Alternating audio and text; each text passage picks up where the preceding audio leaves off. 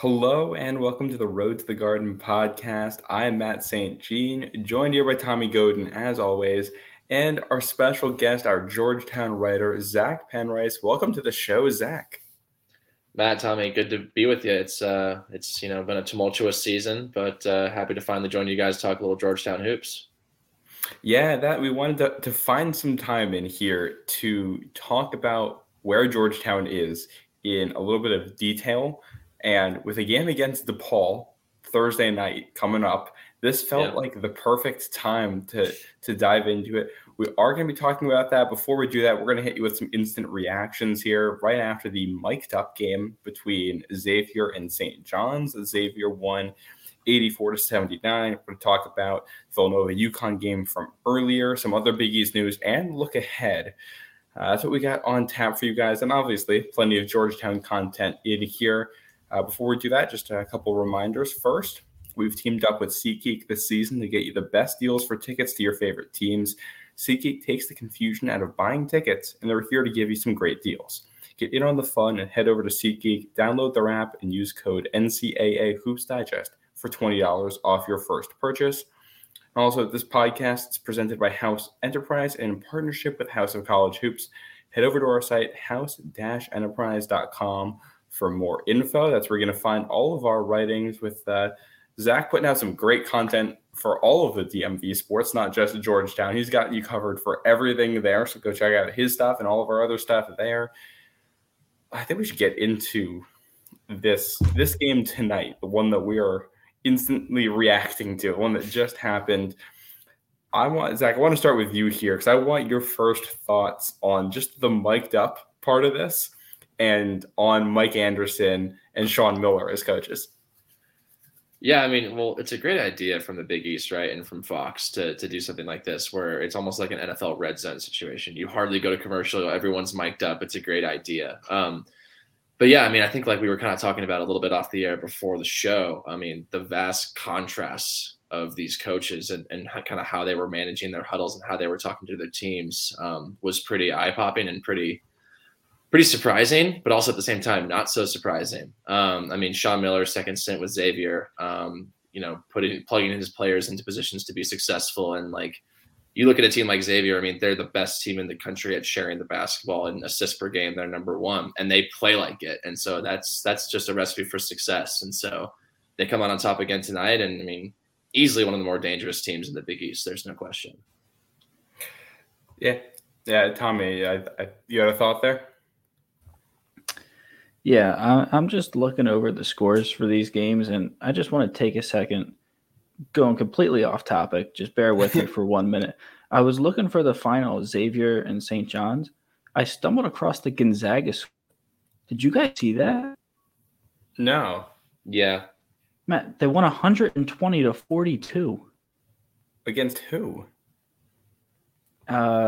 Eastern Oregon. Do they play the same conference as Portland Bible? Dude, you have to imagine. I'm sorry. I have all these notes down. I was following along in that game, the stat broadcast, but that just took me back a second. Good. No, that's the largest win in Gonzaga history. They're saying that today. Wow. Mm-hmm. Potential future Big East school, Gonzaga. Yeah.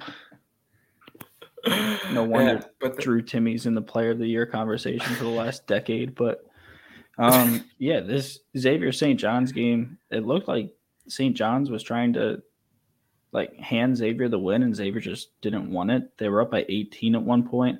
I love the mic'd up idea, so much better than the, NFL red zone type thing that they tried out in the beginning of the year. But, yeah, I think we found out exactly what we knew about both of these teams just reaffirmed in this game. Yeah, I think it's a big picture here. I think it's awesome that the Big East is at the forefront of innovation when it comes to broadcasting here. And this is something, if you go back to the history of the Big East, when they first were with ESPN in the 80s and 90s, they were trying new stuff. They were at the forefront of it. And now here we are again, and they do the red zone style stuff at the start of the year. They have this mic'd up segment, which has been a running thing for years now. We now have the Christmas Day game, which we can talk about that in a little bit, but the ratings on that came back and looked fantastic. And they're trying new things, and it's working. I mean, with the state of some of the programs in the Big East right now, you're not going to get the same media draw you would have 10 years ago for these teams. So they're finding ways to get eyes on the game, and I love that. And these are also great things. I mean, Mic'd Up is great for social media. There's going to be clips all over the place from this.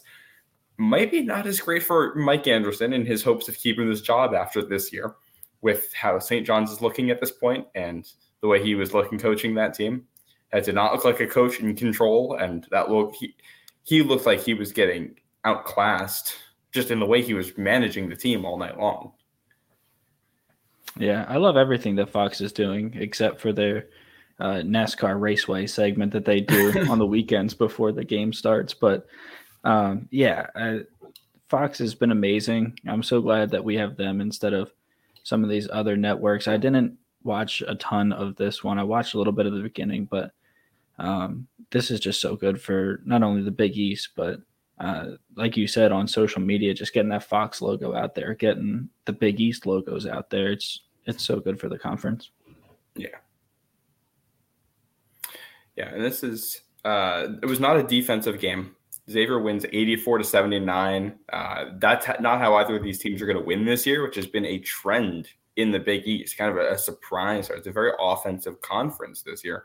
Jack Nungy, 23 points and 11 rebounds. He was dominant.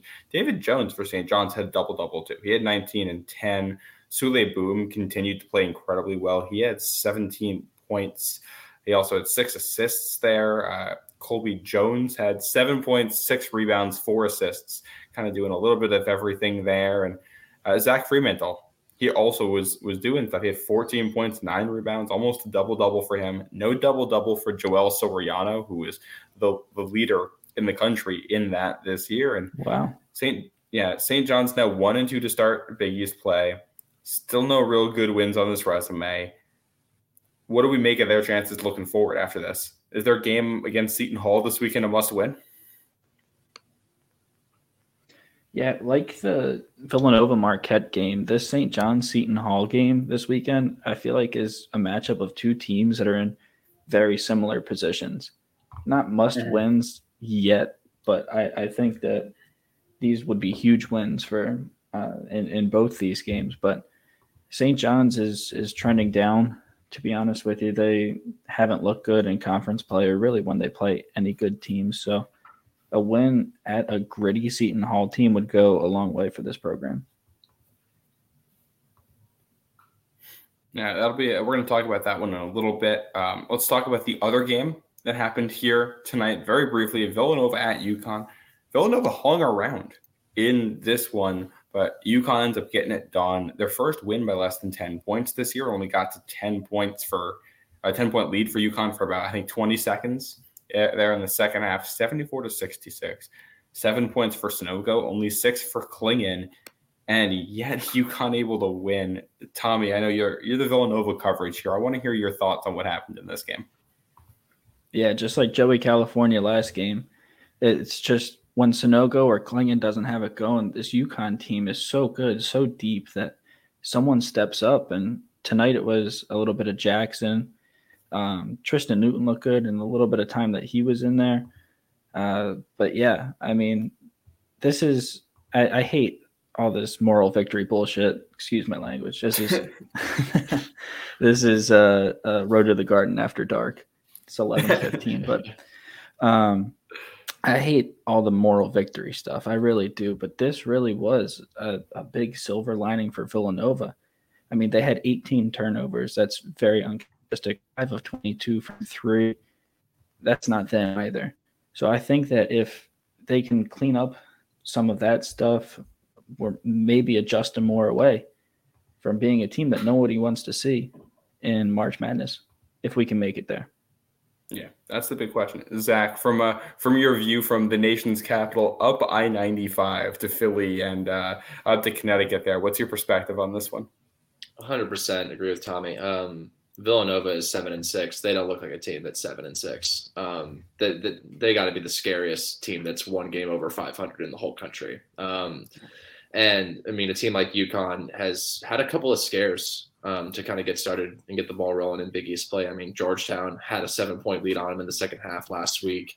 Here they are tonight. Villanova was within 2 with, 4 or 5 minutes to go. And so it's been tighter since UConn has started Big East play. I got to say, UConn being 14-0, the Big East having an undefeated team and the number 2 team in the country is good for the conference. And Villanova being good is also good for the conference. And this Nova team is good, and 7-6 does not do justice to where they're going to be come March. I think they're going to be dancing, and they're going to be a team no one wants to see. Completely agree with that. Yeah, I think it's interesting. Like, obviously, there's no moral victories, but also Villanova moved up in KenPom tonight. They moved up from 53 to 50 with that performance, and UConn stayed still. I think for the Big East as a whole, that's huge too, because the non-conference was not great. So if you want to get more teams into the tournament, you have to just have teams play better. You have to have close games, close wins, close losses, all that stuff. And you also might need a couple teams jumping on the heads of the guys at the bottom of the conference here and padding these resumes a little bit with some big wins. But I mean, Villanova looks really good right now, better than the team we saw a month ago. And UConn I agree that they're not trailing off, but this is not the same UConn team we saw at Phil Knight either. They're not playing quite at that level. They're still really good. This is still probably the best team in the country if I had to give a vote. But they're going to have a test this week. They play at Xavier later in the week. So that'll come back at the end here when we look ahead to the games. The only other game we had since the last time we talked to you was Seton Hall at Marquette. Another loss for Seton Hall. They're 0-3 to start Big East play here. Marquette with another win. This game was never really felt that competitive, especially in the second half. I don't know what you guys think about this one, but I think it just kind of, to me, it reinforced what we already knew about both teams. Yeah, you go back, you listen to the last 2 or 3 episodes, this is the Seton Hall team I was talking about when I said that they have the coach, they have the foundation to put it together. Maybe not this year, but in the coming years, this is what I was talking about. I mean, the first half was very up and down. There were a lot of runs. Omax and Oso got into foul trouble. Kolek had an off night, which off night for him is still 8 assists and no turnovers. So this was a very comfortable win for Marquette. I like that Seton Hall went down without a fight until Marquette put their starters back in, to be fair. But they were fighting until the end, and that's a testament to Shaheen Holloway and his staff. Yeah, I think that, what Marquette looks like in year 2 under Shaka, I feel like is what Seton Hall could look like in year 2 under Shaheen. They're kind of a surprise in the Big East. They're young, and they can play. And so I think that they're going to be a team that's kind of on that bubble fringe probably throughout the year, honestly. They're the kind of team that wouldn't surprise me at all if UConn goes in there to Milwaukee and loses. That's the kind of team that that Marquette has. So, like you guys said, nothing really new in this one. I think Marquette was clearly the better team, and they looked like it. Yeah.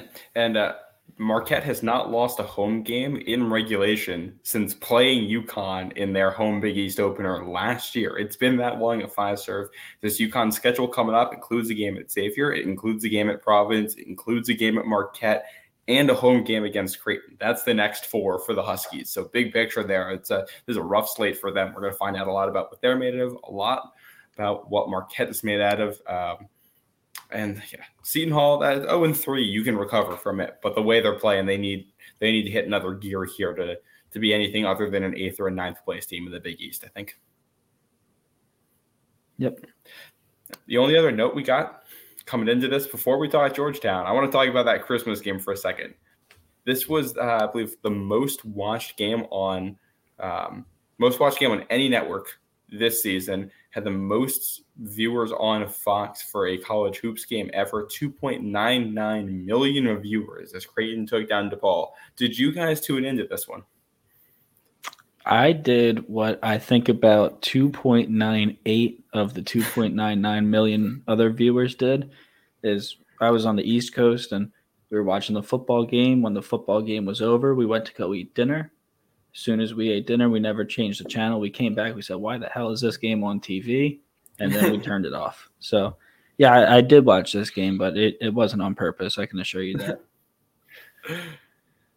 I had it on. Yes, that's just the Omaha native in me, and the lifelong Creighton fan in me had it on. But it was, I guess, more so background noise than anything else. But I gotta say, the biggest takeaway, especially after those ratings came out, I mean, Creighton was all over this from the jump as far as wanting to get in on the ground floor with a Christmas standalone game. They got their wish, and I guarantee you every other Big East school wishes they had the same idea. The only question is, do you want to say morality around having college athletes play on Christmas Day? But especially in a conference that prides itself on religiosity and being Catholic schools, it's yeah. I mean, there's plenty of time to still do your religious stuff and play some hoops as well. I guess could be the counter argument, but no, I mean, after seeing those ratings, I guarantee you the likes of Villanova, Xavier, UConn, everybody in the conference wants a piece of that, and it could be a fight next year to have that standalone game if there is one. Well, and I think I look at this and what's going on next year.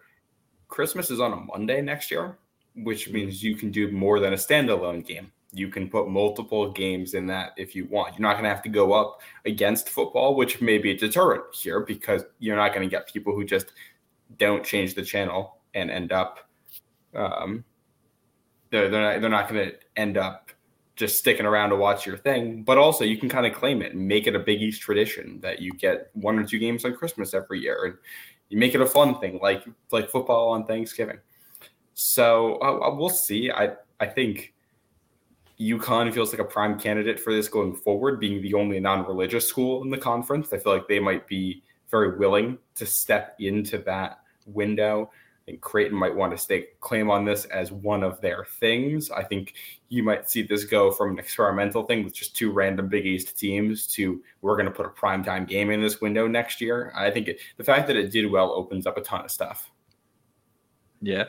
I'd like to see some like old school bad blood Big East matchups on Christmas Day. UConn, Villanova, Creighton, UConn, even Providence there. I would like any of those matchups. Make it primetime. Why not? Yeah, make it fun. Yeah. All right. I think that's enough looking back. Let's get to the prime focus of this one, and that's Georgetown. That's what we brought you on here, Zach. You've been covering them all year long. I would argue, and we're gonna have a story come out on New Year's Eve here, where we're gonna have the top moments, top stories, the biggest things that have happened in the Big East this year. Ion College basketball, CBS Sports did this, and one of their top stories was just Georgetown as a whole and what has happened to this program in the year 2022.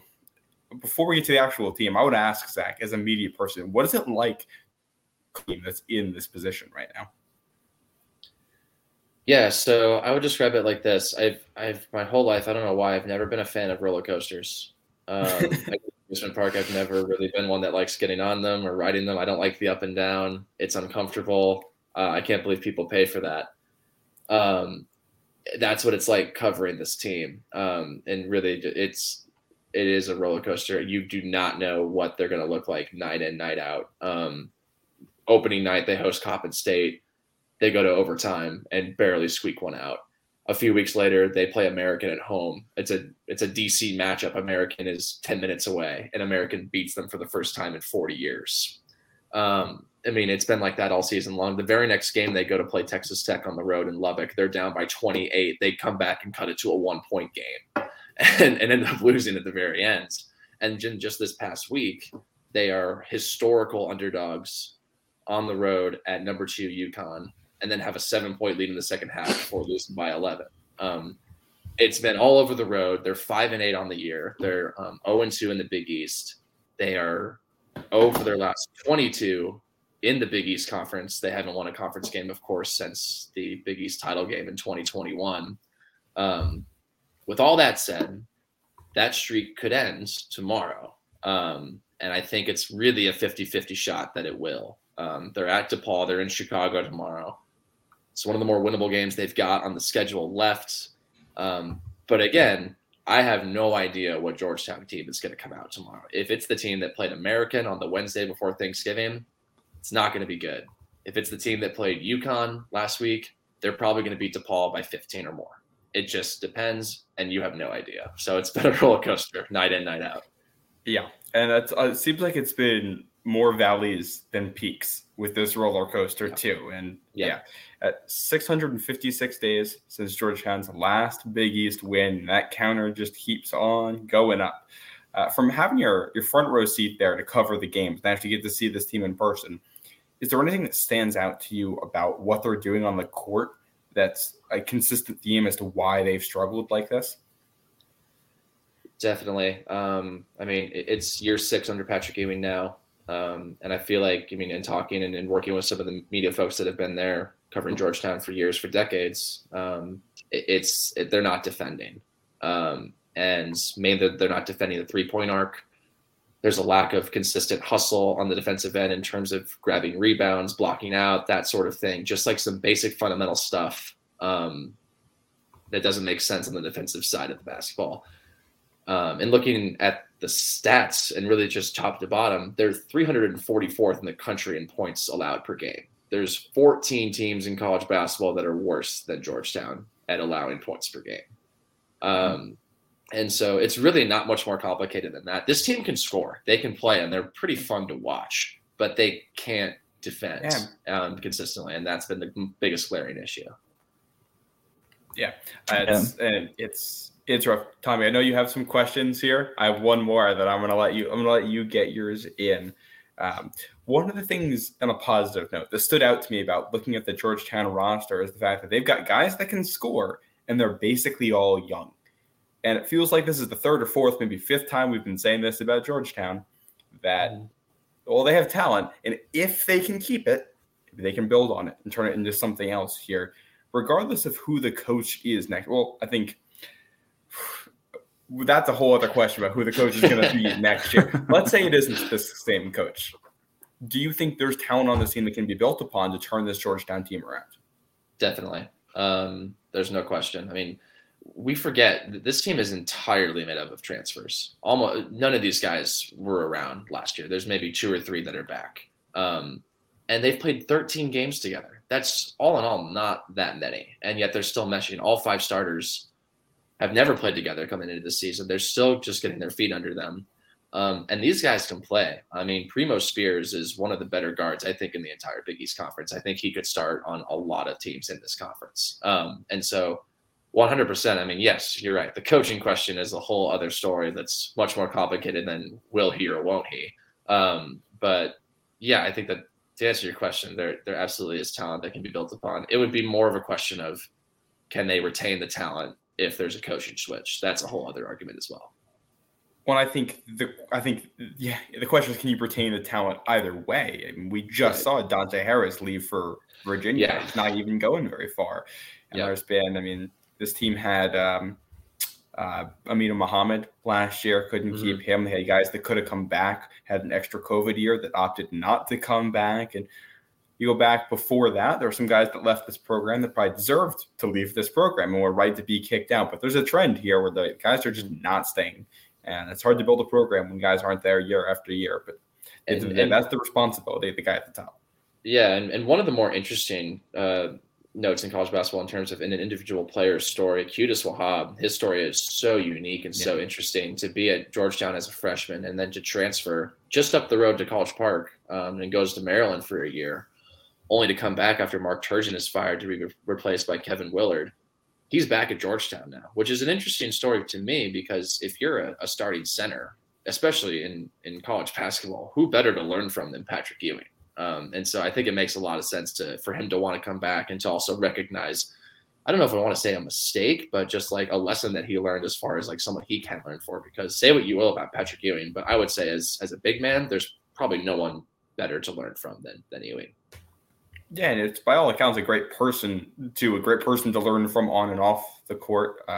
Dana O'Neill's book about the Big East was glowing about he and John Thompson and all of that as individuals. Yeah. So yeah, Tommy, I know you have some fun questions here, so I'll let you have the floor. All right, I do. I like that. Thank you for the intro. A lot of fun questions for you. The first one, not the kicker, but the first one. One word, describe Patrick Ewing. Inconsistent. I like that. I like that a Seems lot. fair. There seems My second answer would be legend. that's where I thought you were going to go with the first answer. My answer was going to be just large. It depends. He is big, man. He's big. If it depends on if you're asking as the player or the coach, man. I mean, God, as a player, there's no one better in Georgetown history. The only other argument you could make would be Allen Iverson, in my opinion. But as far as coach and consistent player, he's a legend. I like that. I like that a lot, and I like your answer too, Matt. Large. Thank you. Fits. Player and coach. Man. He's still large. No, but I was doing some research on Georgetown a little bit earlier. I know, doing research for once. But Aiden Curran of Hilltop Hoops was quoted in a Washington Post article. He said the relationship between the men's basketball program and both the student body and the alumni base is broken. Do you agree with that statement? And if you do, how would you fix it? Certainly feels like it. Yeah, there's no question that's how it feels. The solution, I think you have to scrap it if you want a solution. I don't know that, besides Georgetown running the table the rest of the way, winning solves all problems. Of course it does, but I'm just being realistic. If you're going to go from not winning a conference game in a calendar year and you're going to reel off a bunch of wins or do whatever they need to do to win back the fans that way, that doesn't seem possible to me. And so the other solution would be to scrap it and start over with a new coach and a new program direction, I should say. But we'll see. I don't know how close they are to that. That's the question. I mean, it feels like it could happen if they lose tomorrow. It feels like that they might go the rest of the season and still not do it. I just don't. I don't think anyone truly knows.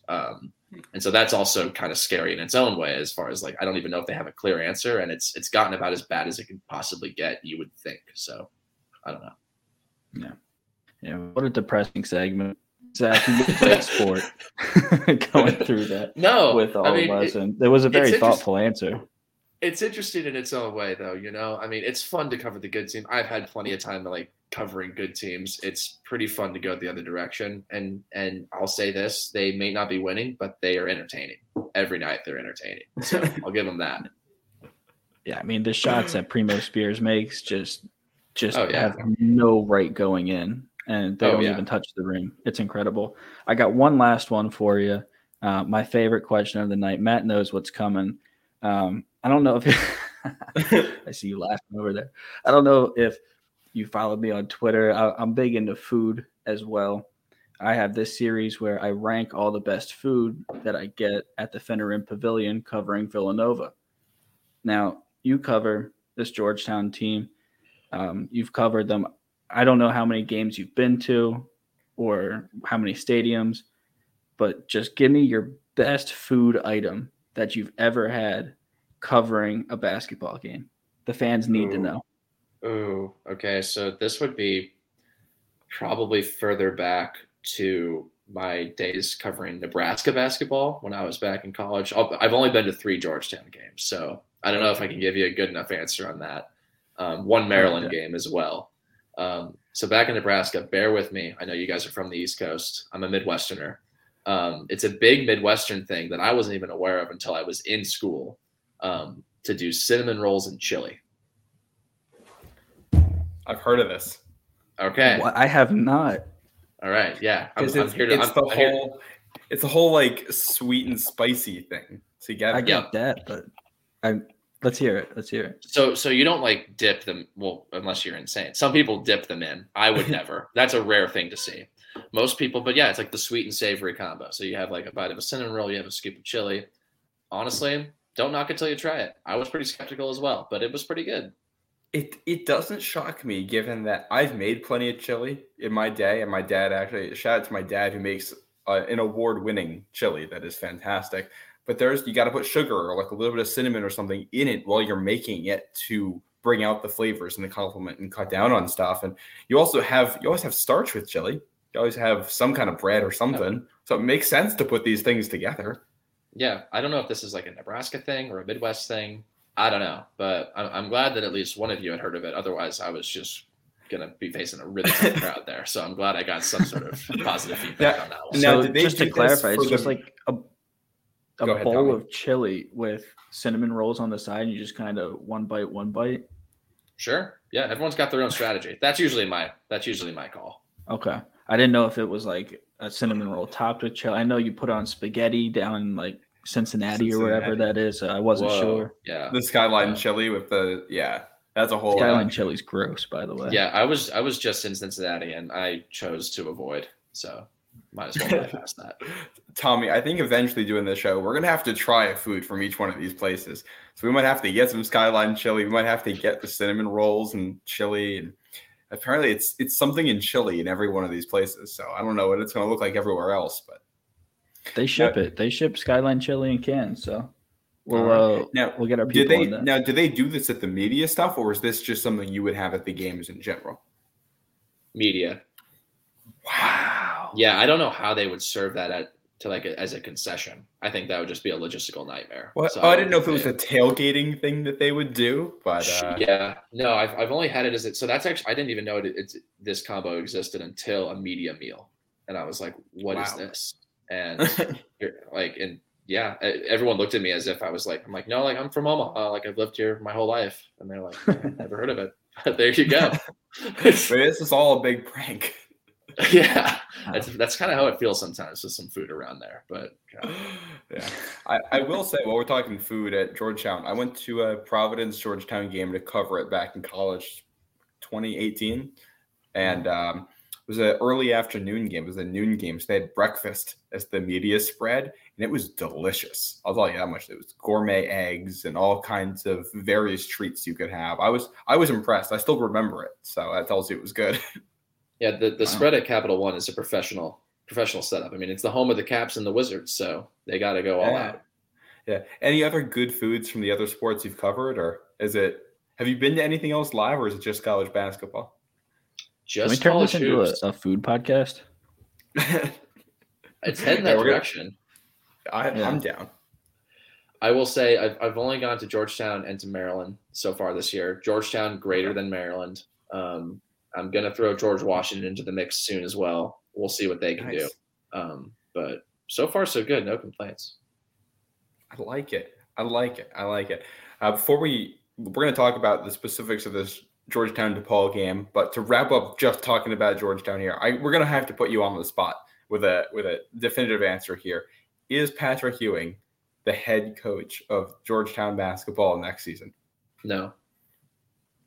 You don't think so? I think that what does it say to your program if you, let's say, like win 3 conference games in 2 years, and we're gonna stick with this, and guy that might be optimistic, right? And we're gonna stick with this guy for a 7th season. Like as far as the earlier question of we've lost the student body, we've lost the support of the alumni base. Do you think you're gonna get it back by keep rolling with the same thing that you've been rolling with? I mean, there's no way. I mean. To go along with that, though, they're in a bit of a predicament. Patrick Ewing makes just under $4 million a year. If they let him go either during the season or at the end of the season, they owe him about $11.5 million, which is not nothing. Georgetown has a good endowment, and it's not a poor school by any stretch, but that's a lot of money. And so there's a lot of other factors at play here. Not to mention that he's the best player from the best Georgetown team of all time. That is obviously a huge factor of the 83 team, or the 84 team, I should say, that won the whole thing. So, there's a lot of factors at play, but the gist of it is, no, I don't think he can be the coach next season. Yeah, I think you got to find a way to get him out. I mean, especially now that you're at the point where you're giving away free tickets. Georgetown, you can't do that 2 years in a row and look yourself in the mirror as a program. And that game where they did the free tickets to DC residents was, I believe, the lowest attended game of the season. To be fair, it was a Wednesday night game against Siena, so it was a light crowd. Yeah, but hey, and you know what? Georgetown won that game, right? They did. They did win that Not game. something Seton Hall can say. Seton Hall did not beat Siena this year. So always out here catching strays. circle the calendar when Georgetown Seton Hall play that game. Oh, that'll be an interesting one. That might be a battle of which coach hates their team more. My money's on Shaquem. Yeah, always. I want to get him mic'd up in the future. Oh my God. That has to happen. He and Dan Hurley. I'll pay for that. Seton Hall UConn game mic'd up. Let it happen. The universe might combust, but it's got to be like a liability issue. I don't think they can do that. They might have to broadcast it on HBO, or just like significant tape delay. You see Dan Hurley tonight? What happened? You hot mic. There was one foul call, and granted, it wasn't a foul, but UConn fans can cry me a fucking river at this point. The RJ Cole call last year.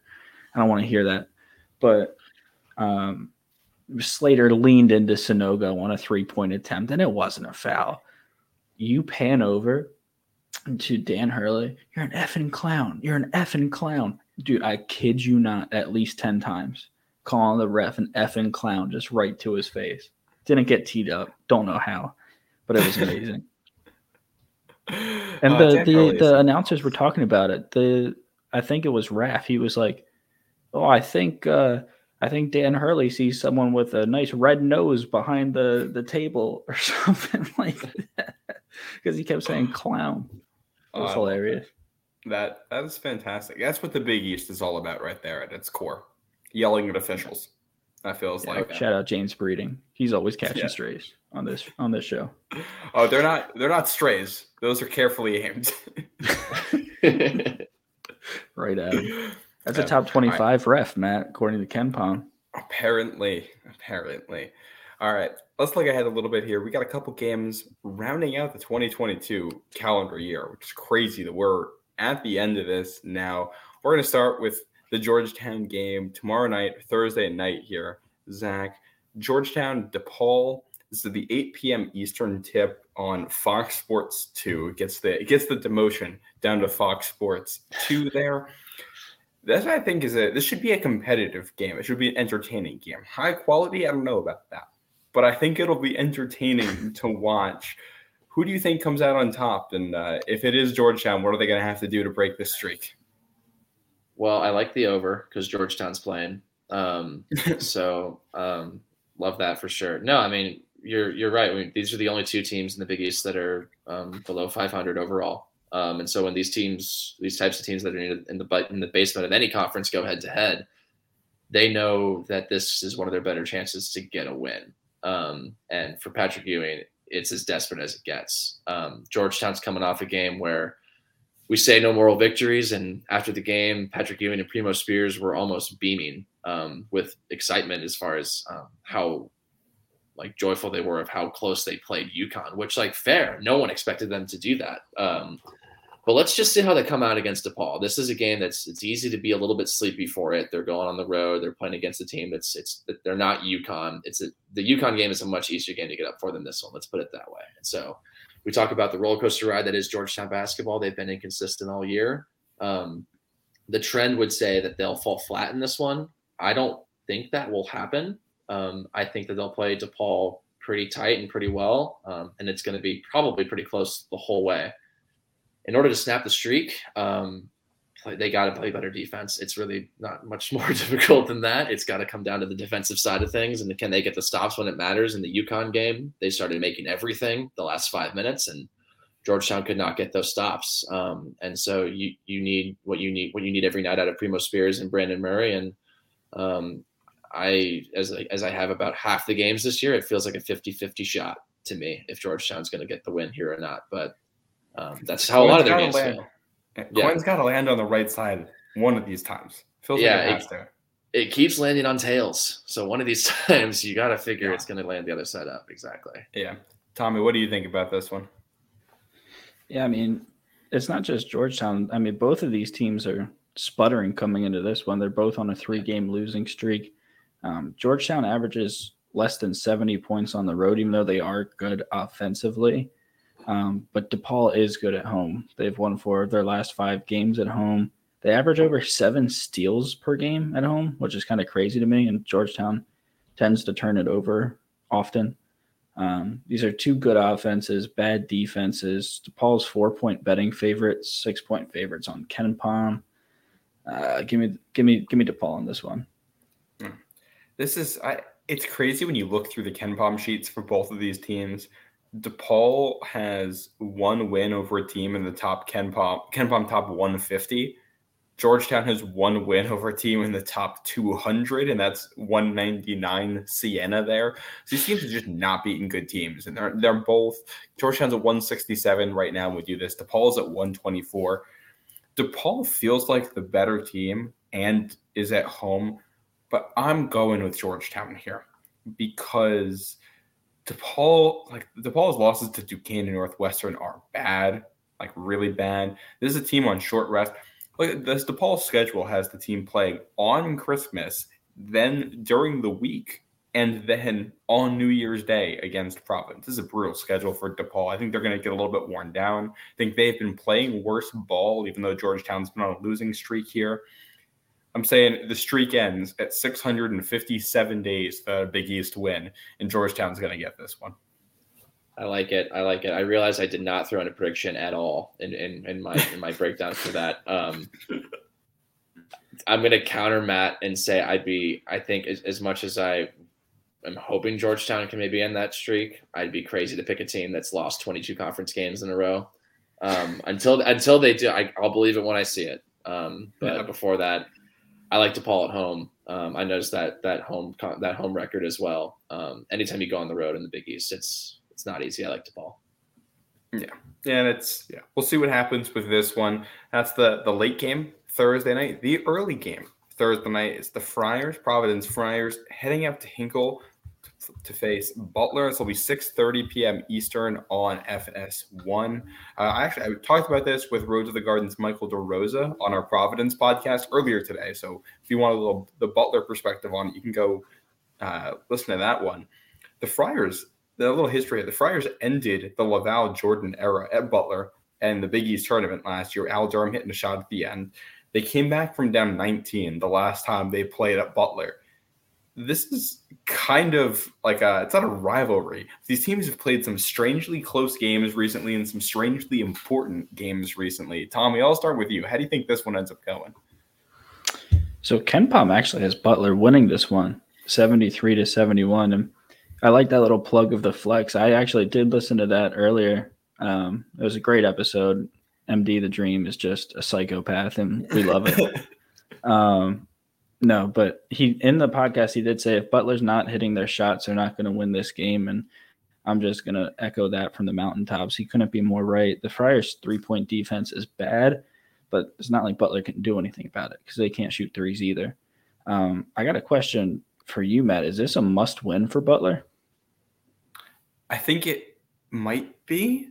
The way the Butler schedule lines up, you have to take advantage of your opportunities at home because you can't get in a hole here. They got a really rough schedule to start Big East play. You don't want to dig that. And this is one of those games that is winnable. Even though you're probably playing a better team, you can win it. I think you've got to take the opportunity while it's there. I don't think that necessarily means it happens. So I took the Friars in this one. Yeah, I think I am too. They're just the better team. The Bulldogs are just too inconsistent shooting-wise for me to feel comfortable about picking them. They're not great rebounding. Croswell is for Providence, especially on the offensive glass. I'm going to go with Providence as well in this one. Zach, what are your thoughts? I see very contrasting stats when you look at these teams, especially more consistently, or more recently, I should say. Providence has scored 90 or more in 3 of their last 4, and Butler is allowing low 60s in points per game. So something's got to give here. I like Butler at home just due to desperation and just because the Big East is crazy. And Hinkle magic. It's a thing. It's real. That's a very legit home court advantage. Granted, it's Christmas break, but I mean, they need the win, and Providence is riding the high of an overtime win over Marquette. I just think that momentum is a real thing that goes up and down. It ebbs and flows, and I like Butler in this one. Yeah, Butler needs this win a lot more than Providence does. I'll tell you that much. If you're the Friars and you lose this one, I don't think it hurts you that much as long as you win at DePaul on New Year's Day. As long as you take care of business there, what happens in this one probably doesn't affect you too much down the road. I will say Butler's next game after this one, they travel to D.C. to take on Georgetown on New Year's Day. So I think that'll be another interesting one to see where these programs are at that point. But that's next year. We can't look too far ahead right now. Let's look ahead to New Year's Eve. Before you guys get to your New Year's Eve parties, before you get to the college football playoffs, there's a couple early games here to get you guys started to put on while you're getting ready for the rest of your day. And it starts with the game we voted as the game of the week at noon. It gets the national window on Fox, and that's UConn at Xavier. That's two teams that we saw play tonight. Xavier scrapes a win out on the road at St. John's. UConn picks up the win at home against Villanova, holds on to that one. Zach, we'll come back to you here. How do you think this one goes, and what are you looking forward to in it? Yeah, I mean, this is just a clash of the Titans. These are two of the better teams in the conference. I mean, when you look at the Big East overall, it's probably these two plus Creighton plus Villanova are probably the four that everyone would say one of those four is going to wind up at the top. And Marquette so far, for sure. It's early for them. It's early, and they're young. But, yeah, I mean, Xavier's got a hell of a home court advantage. Cintas Center is no joke. They are on a streak right now. Xavier's got a really good team. They share the basketball. Sean Miller has his team in great form. But like you were kind of referencing earlier, Matt, UConn has quite the stretch of games here. I think they're going to drop one of them. I don't think it's this one. I think they go to 15-0, and they have a chance to be the number one team in the country come the rankings on Monday. Yeah. I'll counter. I have another question for you here. So you think UConn goes to number one with a win? If Xavier ends up pulling out a win on this one, where do they go in the rankings? They should fly up the rankings, right? I mean, I would think so. I mean, what are they right now? Are they 22? They could get up to high teens, I would think. Yeah. They'd probably have an eight spot jump at least, would be my guess. Yeah, that's what I think. Tommy, how do you think this one goes? They're going to be two very good offenses going up against each other. Nunji's range, I think, is going to be a nightmare for Sanogo. I mean, we saw it tonight with Dixon stretching out not only Sanogo but Klingon as well outside of the paint. Going to open up a lot of those lanes. Colby Jones and Sule Boom are going to take advantage of that. UConn's defense is much better than Xavier's. That's the only thing I'm giving UConn a definitive advantage on. But I think if Nunji and Fremantle can stretch out some of these UConn bigs a little bit, it's going to be another one of those games where someone else is going to have to step up for UConn. I don't know how much longer they can keep doing this. I like Xavier at home here. Yeah. I'm going with UConn on this one only because I think Xavier isn't a paper tiger. Like, that's a legitimately good team, but also they got taken to the brink there by Seton Hall at home. They could not close out St. John's the way I think people thought they'd be able to. I think Sean Miller is doing a really good job with this group. I just think there's certain limits with the personnel they have. This, to me, feels like a team that's in the 20 to 30 range of teams in the country, and not a team that's at the top. They can beat UConn. I think UConn is more complete, though. And I think they play similar styles, but UConn is just better at it. And that makes it an uphill battle for Xavier to actually win the game. I think that's going to be really tough for them. I'm going to take UConn in this one. I think it'll be close, but definitive. I'm taking UConn. Xavier basically plays nothing but close games. Their wins and their losses. So I think if there's one thing we can assume that Xavier is going to be in a close one, that's for sure. Yeah, that sounds about right. And especially the UConn we've seen here in conference play. They're making it closer than you'd think in some of these too. True. Yeah. So these are two teams we're talking about right there that are kind of on the upswing, the two ranked teams in the Big East going on at the same time on Fox Sports 1. It's going to be a game between two teams that are not trending in the right direction, and that is St. John's and Seton Hall here. And before we get into this preview, there's two things here. One, I don't know if either one of you were in this the other night. Last night, there was a Seton Hall fan Twitter space. Oh my God. On last night. Were you in this, Tommy? I was for a little bit. Zach, I don't know if you jumped in this at all. I missed it that. It was let's just say we all know fans don't have the most rational reactions to their teams losing, and this was a complete meltdown as a reaction to what was going on with the Seton Hall loss there. And it's kind of earned there with what the team has done. A lot of frustration in the Seton Hall fan base heading into Saturday's game. Now, I also want to read you. I just got this while we're doing this show. I just got a DM. I'm going to leave the account unnamed here, but I'll read you a section of the DM that I got. This is from a St. John's fan. It starts, Matt, I am numb right now. This team has no direction. There's no accountability or strategy. I watched Fremantle Nunji get everything in the paint. I can without a doubt say that Miller knew to go inside against us because against Nova, those guys would just back us in and get easy layups. I really think something needs to change. That's the state of these two fan bases right now.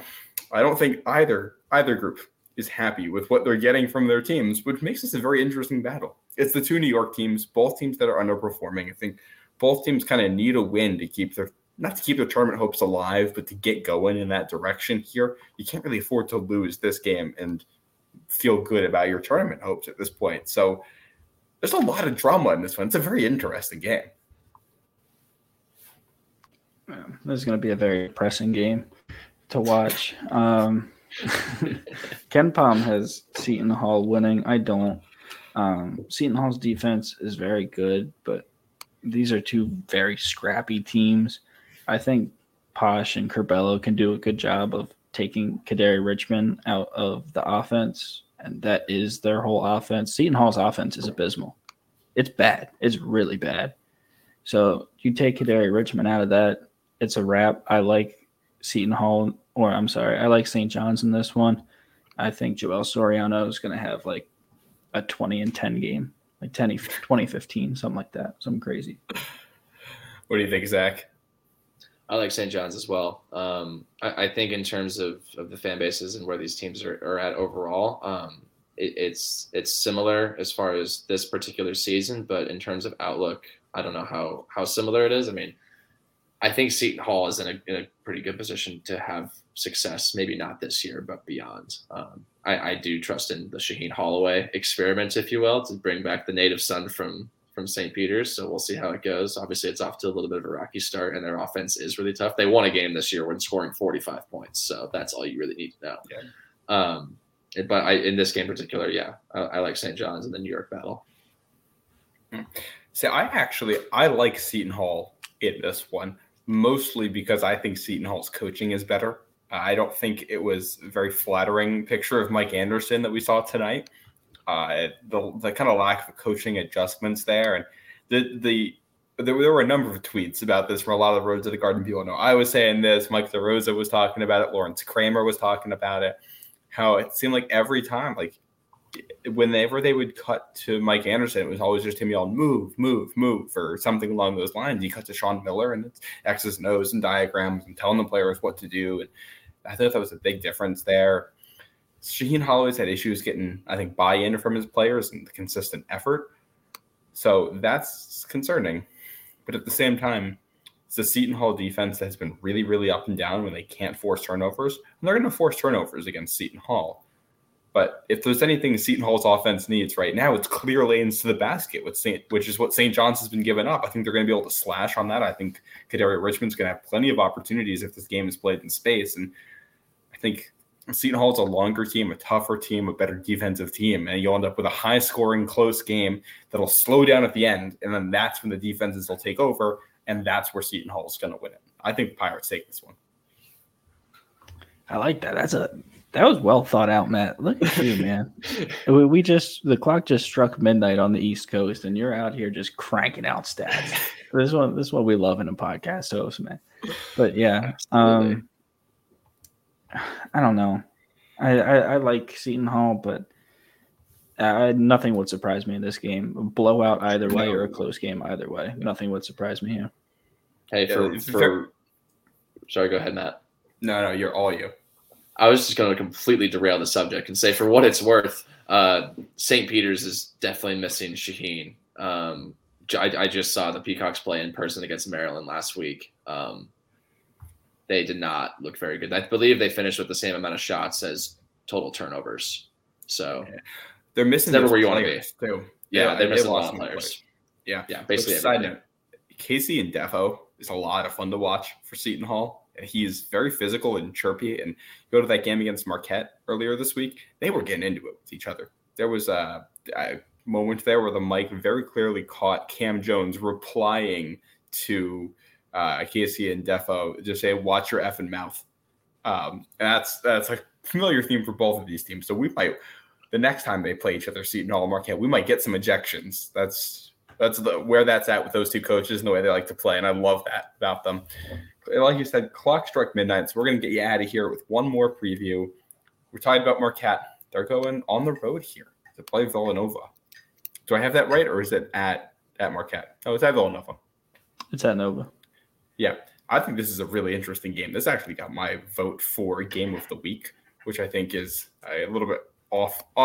It's different there, but this feels like two teams right in the middle of the pack in the Big East with hopes of moving right on up. These are teams at the high end of the middle of the pack or the bottom of that top tier, however you wanted to decide it. And these teams had some good games last year. I like the coaching battle. Tommy, we'll come to you in a second. Zach, I'll let you start off our final segment here. What do you think about this? I feel like it's interesting where these teams are at, and I feel like they're in opposite positions of where we thought they might be in terms of record at this point, which is really interesting to me. The fact that this game is in Philly, it's at the little place right it's on campus at Nova. That's such a hard place to play, especially for a young team in Marquette. Villanova's got this one, I think. Similar story to the St. John's game that Villanova had not too long ago. I think that it's Nova by double digits. Tommy? That's what we like to hear. But yeah, I mean, this week, like from Wednesday on, there's a lot of games of teams that are in very similar positions. It goes Georgetown, DePaul, Villanova, Marquette, and you get the idea. St. John's, yeah, and UConn, Xavier, the two ranked teams. Exactly. And these are two more good offenses, two top 15 offenses. I think that this is a must-win game for Nova.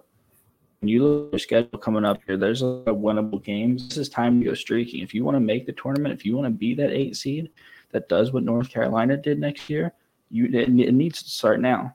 They got Marquette on Saturday, and they got Georgetown, Xavier, DePaul, Butler, Georgetown again, St. John's, Providence, Marquette. This is a stretch of games. You can't afford to drop 4 or 5 of these games. You gotta win, and you gotta win now. And I like Villanova in this game. 70 points is going to be the sweet spot for Villanova. Marquette isn't great on the road. On average, Villanova's letting up 60 points at the Finneran Pavilion this year. They've never allowed more than 70 this year. So when Villanova plays teams that are around Marquette's defensive efficiency and KenPom, they score anywhere from 67 to 77 points. I like Villanova in this one. I think Eric Dixon's going to continue his path of rage on smaller bigs in the Big East, and I also like Villanova by 5 to 10 in this one. I think this is really interesting because when you play Marquette, they're so good at home, you can never bank on getting a win up at Fiserv. You don't want to be in a position where you need that win. So you want to win the home games when Marquette comes to visit you. We just saw Villanova beat a team that also likes to play up-tempo and press in St. John's, but this, I think, is a better coached version of that. So it's that test that Villanova just got from St. John's, but then leveled up in what it likes to do. It's also, this is the battle of the scrappy white guards in the Big East, Tyler Kolek and Chris Arcidiacono there, going back and forth, which I think Chris Arcidiacono is actually going to have a huge role here. He needs to be very disciplined with the ball in this one. Same goes for Mark Armstrong, and same goes for Caleb Daniels, because Marquette's going to try to force turnovers.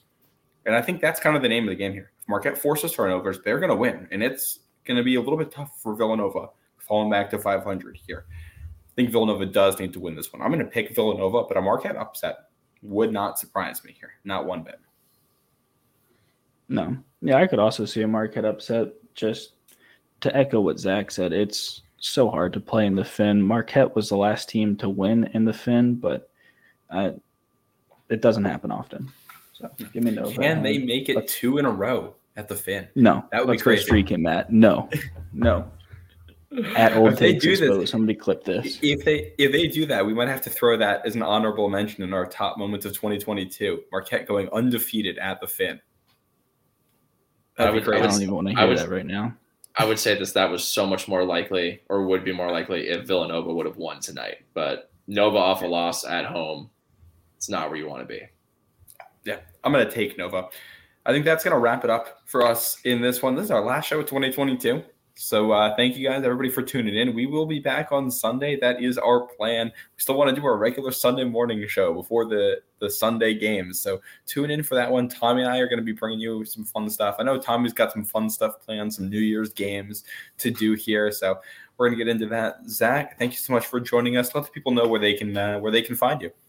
Absolutely. Yeah. Matt, Tommy, thanks so much for having me. Yeah. I'm on Twitter, Zach at DMV Sport, or at Zach DMV Sports, and not just covering Georgetown. We're trying to keep it real and with all the DMV stuff. So 5 different college basketball teams keeps me very busy. Not to mention the Commanders, the Wizards, the Capitals, all of it. So yeah, you can find me there. Yeah, definitely go give him a follow. Follow us on Twitter at Road to the Garden as well to stay up to date. Subscribe wherever you're listening to this, and go give us a follow on YouTube if you'd like to see our faces while you listen to us talk Big East hoops. Again, that's going to do it for us. That's Tommy Godin and Zach Penrice. I am Matt St. Jean, and we will see you in 2023. Thanks for listening.